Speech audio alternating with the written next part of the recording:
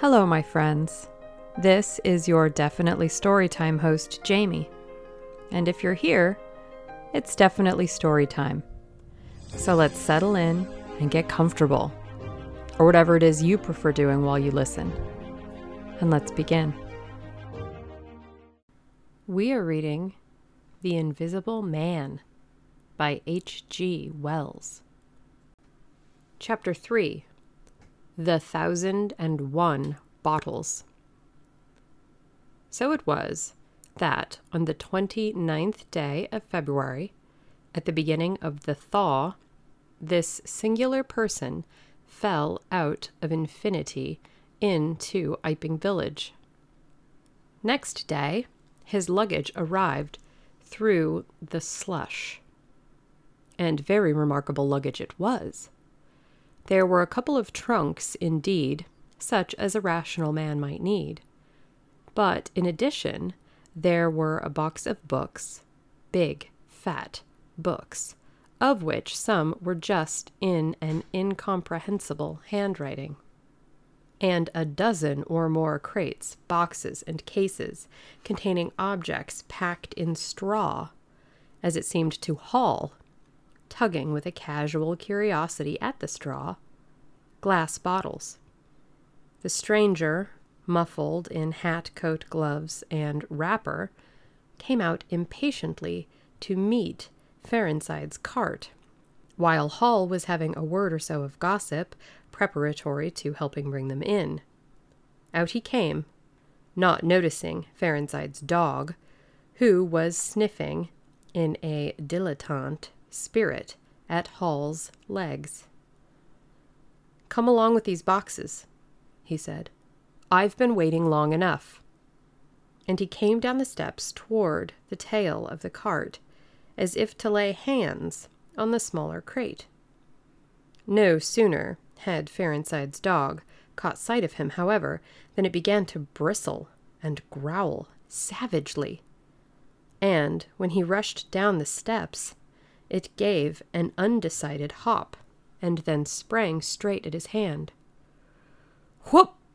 cried Hall, jumping back, for he was no hero with dogs, and Ferenside howled, "Lie down!" and snatched his whip.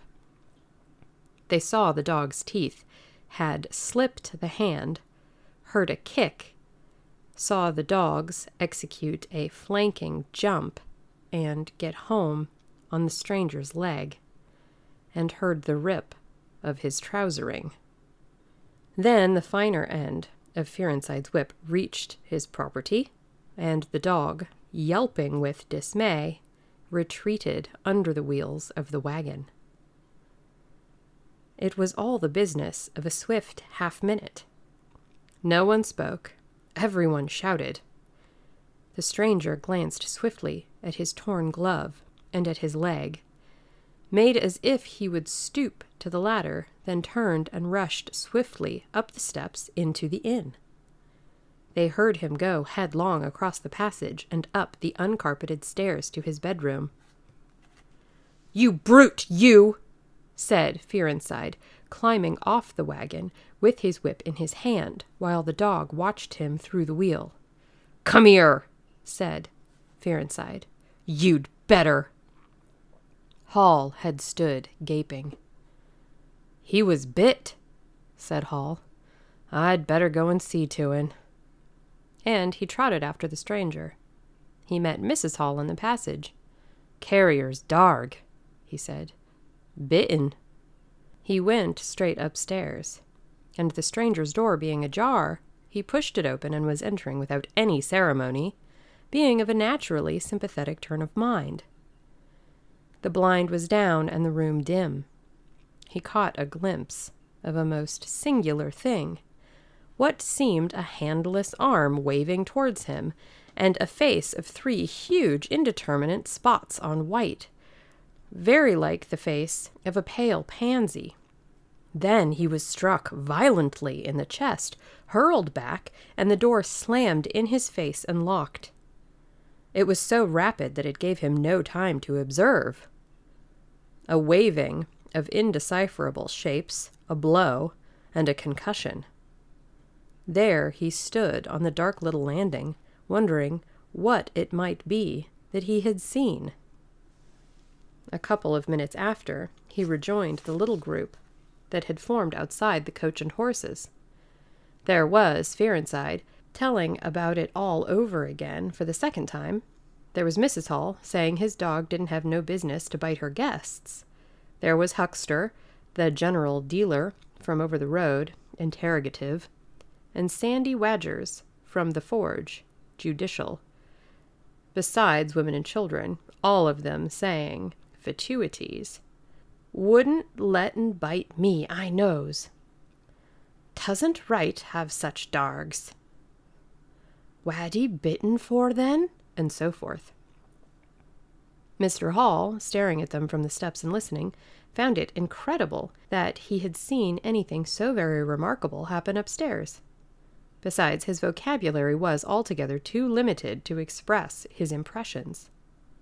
He don't want no help, he says, he said in answer to his wife's inquiry. We'd better be a-taken of his luggage in. He ought to have it cauterized at once, said Mr. Huckster, especially if it's at all inflamed. I'd shoot'n, that's what I'd do, said a lady in the group. Suddenly the dog began growling again. Come along, cried an angry voice in the doorway, and there stood the muffled stranger with his collar turned up and his hat brim bent down. The sooner you get those things in, the better I'll be pleased. It is stated by an anonymous bystander that his trousers and gloves had been changed. Was you hurt, sir? Said Fearenside. I'm rare sorry. The darg. Not a bit, said the stranger. Never broke the skin. Hurry up with those things. He then swore to himself. So Mr. Hall asserts. Directly, the first crate was, in accordance with his directions, carried into the parlor. The stranger flung himself upon it with extraordinary eagerness and began to unpack it, scattering the straw with an utter disregard of Mrs. Hall's carpet. And from it he began to produce bottles, little fat bottles containing powders, small and slender bottles containing colored and white fluids, fluted blue bottles labeled poison, bottles with round bodies and slender necks, large green glass bottles, large white glass bottles, bottles with glass stoppers and frosted labels, bottles with fine corks, bottles with bungs, bottles with wooden caps, wine bottles, salad oil bottles, putting them in rows on the chiffonier, on the mantel, on the table under the window, round the floor, on the bookshelf, everywhere. The chemist's shop in Bramblehurst could not boast half so many. Quite a sight it was. Crate after crate yielded bottles until all 6 were empty, and the table high with straw. The only things that came out of these crates besides the bottles were a number of test tubes and a carefully packed balance. And directly the crates were unpacked, the stranger went to the window and set to work, not troubling in the least about the litter of straw, the fire which had gone out, the box of books outside, nor for the trunks and other luggage that had gone upstairs. When Mrs. Hall took his dinner into him, he was already so absorbed in his work, pouring little drops out of the bottles into test tubes, that he did not hear her until she had swept away the bulk of the straw and put the tray on the table with some little emphasis, perhaps, seeing the state that the floor was in. Then he half turned his head and immediately turned it away again. But she saw he had removed his glasses. They were beside him on the table, and it seemed to her that his eye sockets were extraordinarily hollow. He put on his spectacles again and then turned and faced her. She was about to complain of the straw on the floor when he anticipated her. I wish you wouldn't come in without knocking, he said, in a tone of abnormal exasperation that seemed so characteristic of him. I knocked, but seemingly Perhaps you did. But in my investigations, my really very urgent and necessary investigations, the slightest disturbance, the jar of a door, I must ask you. Certainly, sir. You can turn the lock if you'd like that, any time. A very good idea, said the stranger. This drawer, sir, if I might make so bold as to remark, don't. If the straw makes trouble, put it down in the bill. And he mumbled at her, words suspiciously like curses. He was so odd, standing there, so aggressive and explosive, bottle in one hand and test tube in the other, that Mrs. Hall was quite alarmed. But she was a resolute woman. In which case, I should like to know, sir, what you consider a shilling. Put down a shilling. Surely a shilling's enough? So be it, said Mrs. Hall, taking up the tablecloth and beginning to spread it over the table. If you're satisfied, of course. He turned and sat down with his coat collar towards her.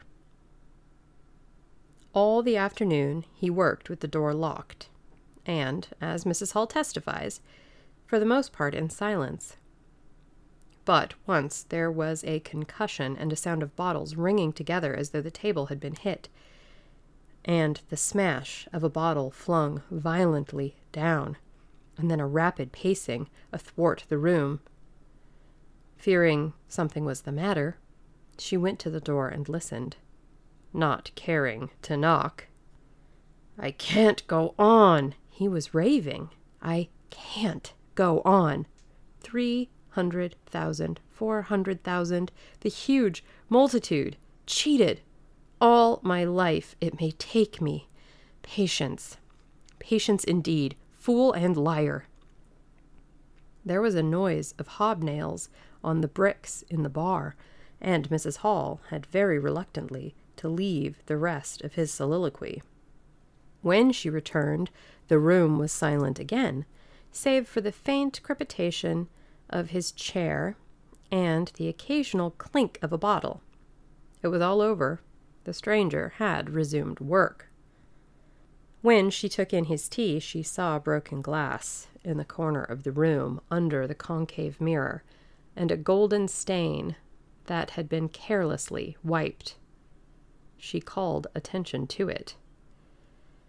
Put it down in the bill, snapped her visitor. For God's sake, don't worry me. If there's damage done, put it down in the bill. And he went on, ticking a list in the exercise book before him. I'll tell you something, said Fearenside mysteriously. It was late in the afternoon, and they were in the little beer shop of Iping Hanger. Well, said Teddy Henfrey. This chap you're speaking of, what my dog bit? Well, he's black. Leastways his legs are. I seed through the tear of his trousers and the tear of his glove. You'd have expected a sort of pinky to show, wouldn't you? Well, there wasn't none, just blackness. I tell you, he's as black as my hat.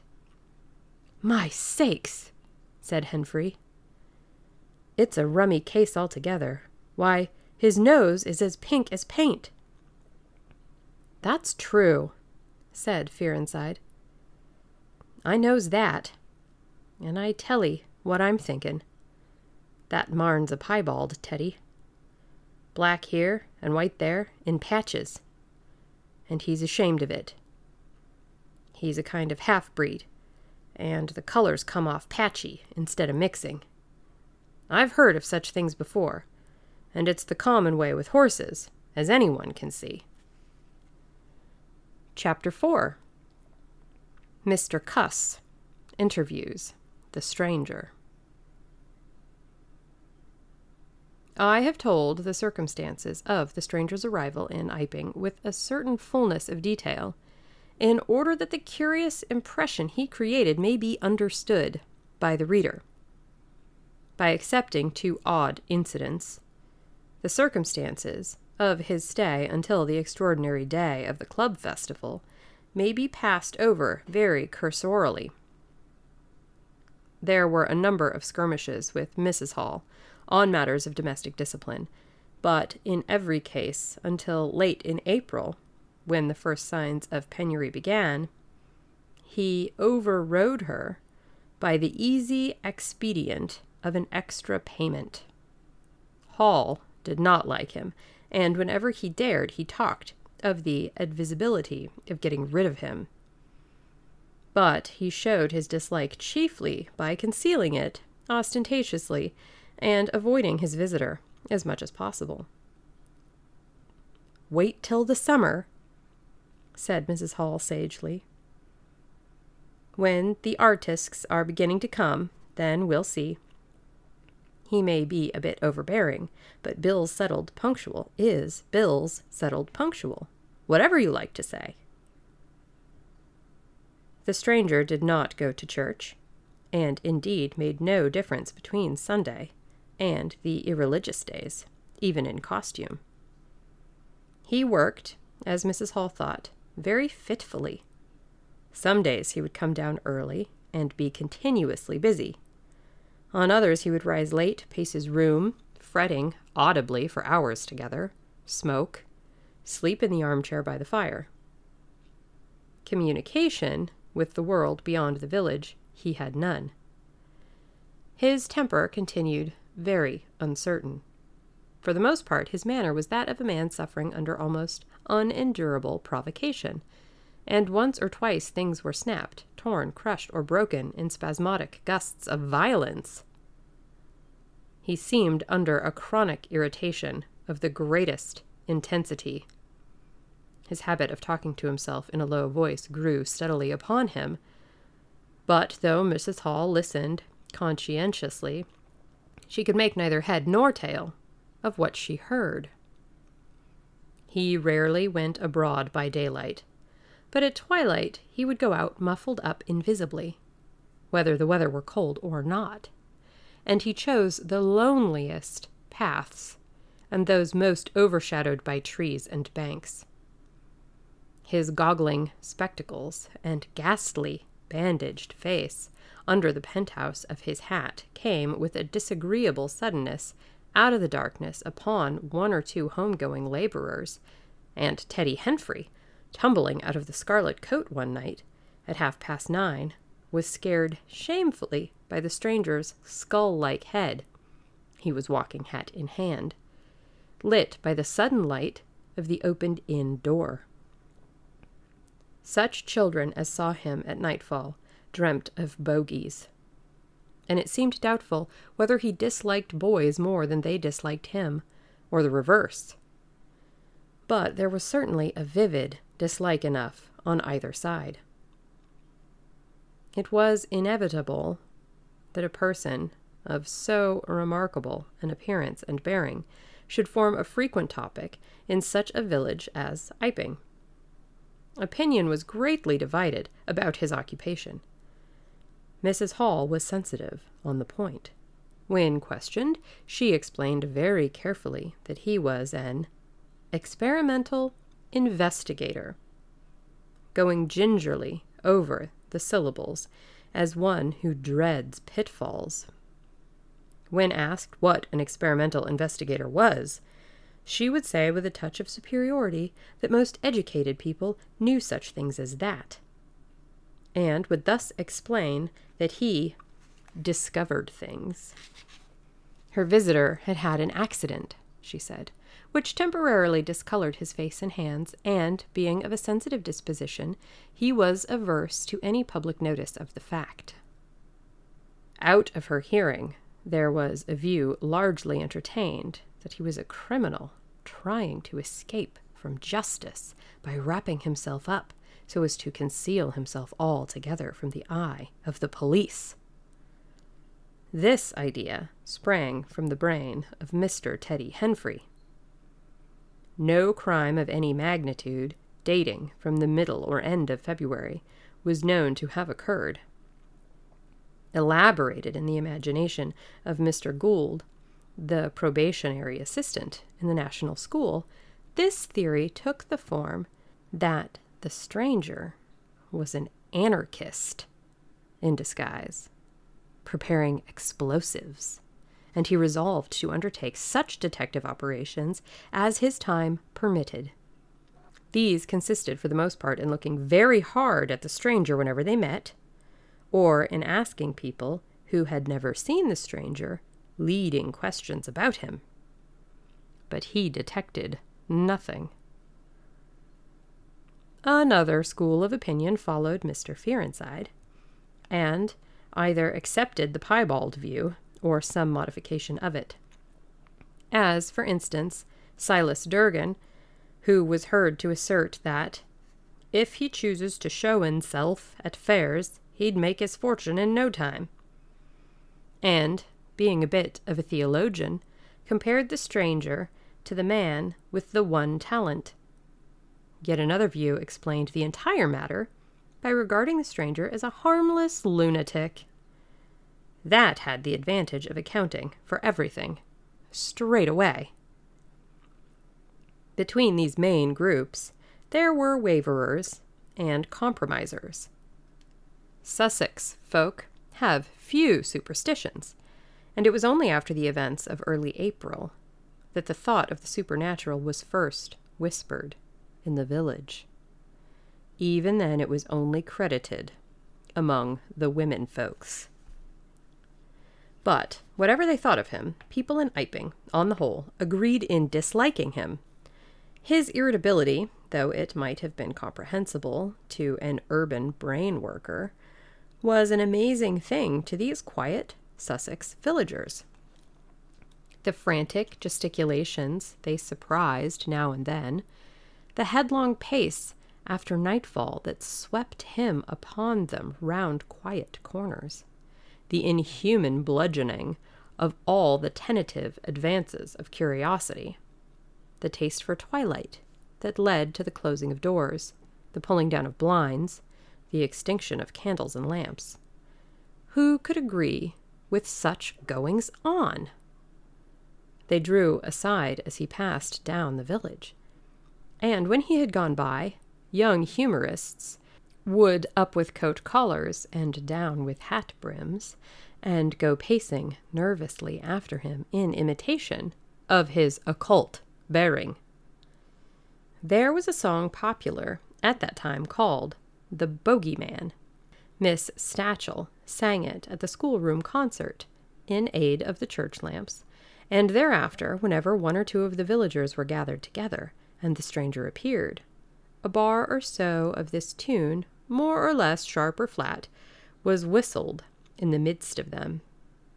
Also, belated little children would call "Bogeyman" after him, and make off tremulously elated. Cuss, the general practitioner, was devoured by curiosity. The bandages excited his professional interest. The report of the 1,001 bottles aroused his jealous regard. All through April and May he coveted an opportunity of talking to the stranger, and at last, towards Whitsuntide, he could stand it no longer, but hit upon the subscription list for a village nurse as an excuse. He was surprised to find that Mr. Hall did not know his guest's name. "He gave a name," said Mrs. Hall, an assertion which was quite unfounded. "But I didn't rightly hear it." She thought it seemed so silly not to know the man's name. Cuss rapped at the parlor door and entered. There was a fairly audible imprecation from within. "Pardon my intrusion," said Cuss, and then the door closed and cut Mrs. Hall off from the rest of the conversation. She could hear the murmur of voices for the next 10 minutes, then a cry of surprise, a stirring of feet, a chair flung aside, a bark of laughter, quick steps to the door, and Cuss appeared, his face white, his eyes staring over his shoulder. He left the door open behind him, and without looking at her, strode across the hall and went down the steps, and she heard his feet hurrying along the road. He carried his hat in his hand. She stood behind the door, looking at the open door of the parlor. Then she heard the stranger laughing quietly, and then his footsteps came across the room. She could not see his face where she stood. The parlor door slammed, and the place was silent again. Cuss went straight up the village to Bunting, the vicar. "Am I mad?" Cuss began abruptly as he entered the shabby little study. "Do I look like an insane person?" "What's happened?" said the vicar, putting the ammonite on the loose sheets of his forthcoming sermon. "That chap at the inn, well?" "Give me something to drink," said Cuss, and he sat down. When his nerves had been steadied by a glass of cheap sherry, the only drink the good vicar had available, he told him of the interview he had just had. "Went in," he gasped, "and began to demand a subscription for that nurse fund. He'd stuck his hands in his pockets as I came in, and he sat down lumpily in his chair. Sniffed. I told him I'd heard he took an interest in scientific things. He said yes. Sniffed again. Kept on sniffing all the time. Evidently recently caught an infernal cold. No wonder wrapped up like that. I developed the nurse idea, and all the while kept my eyes open. Bottles, chemicals everywhere. Balance, test tubes in stands, and a smell of evening primrose. Would he subscribe? Said he'd consider it. Asked him point blank, was he researching? Said he was. A long research? Got quite cross. A damnable long research, he said, blowing the cork out, so to speak. Oh, said I, and out came the grievance. The man was just on the boil, and my question boiled him over. He had been given a prescription, most valuable prescription. What for he wouldn't say. Was it medical? Damn you! What are you fishing after? I apologized. Dignified sniff and cough. He resumed. He'd read it. 5 ingredients. Put it down. Turned his head. Draft of air from window lifted the paper. Swish. Rustle. He was working in a room with an open fireplace, he said. Saw a flicker. And there was the prescription, burning and lifting chimneyward. Rushed toward it, just as it whisked up chimney. So, just at that point, to illustrate his story, out came his arm. Well? No hand. Just an empty sleeve. Lord, I thought, that's a deformity. Got a cork arm, I suppose, and has taken it off. Then I thought, there's something odd in that. What the devil keeps that sleeve up and open if there's nothing in it? There was nothing in it, I tell you. Nothing down it, right down to the joint. I could see right down it to the elbow, and there was a glimmer of light shining through a tear of the cloth. Good God, I said. Then he stopped, stared at me with those blue goggles of his, and then at his sleeve. Well? That's all. He never said a word, just glared and put his sleeve back in his pocket quickly. I was saying, said he, that there was the prescription burning, wasn't I? Interrogative cough. How the devil, said I, can you move an empty sleeve like that? Empty sleeve? Yes, said I, an empty sleeve. It's an empty sleeve, is it? You saw it was an empty sleeve? He stood up right away. I stood up too. He came towards me in 3 very slow steps and stood quite close. Sniffed venomously. I didn't flinch, though I'm hanged if that bandaged knob of his and those blinkers aren't enough to unnerve anyone coming quietly up to you. You said it was an empty sleeve, he said. Certainly, I said. Then very quietly he pulled his sleeve out of his pocket again and raised his arm towards me as though he would show it to me again. He did it very, very slowly. I looked at it. Seemed an age. Well, said I, clearing my throat, there's nothing in it. Had to say something. I was beginning to feel frightened. I could see right down it. He extended it straight towards me, slowly, slowly, just like that, until the cuff was 6 inches from my face. Queer thing to see up an empty sleeve come at you like that, and then... Well? Something exactly like a finger and thumb it felt. Nipped my nose. Bunting began to laugh. There wasn't anything there, said Cuss, his voice running up into a shriek at the there. It's all very well for you to laugh, but I tell you, I was so startled. I hit his cuff hard and turned around and cut out of the room. I left him. Cuss stopped. There was no mistaking the sincerity of his panic. He turned round in a helpless way and took a second glass of the excellent Vicar's very inferior sherry. When I hit his cuff, said Cuss, I tell you, it felt exactly like hitting an arm. And there wasn't an arm. There wasn't the ghost of an arm. Mr. Bunting thought it over.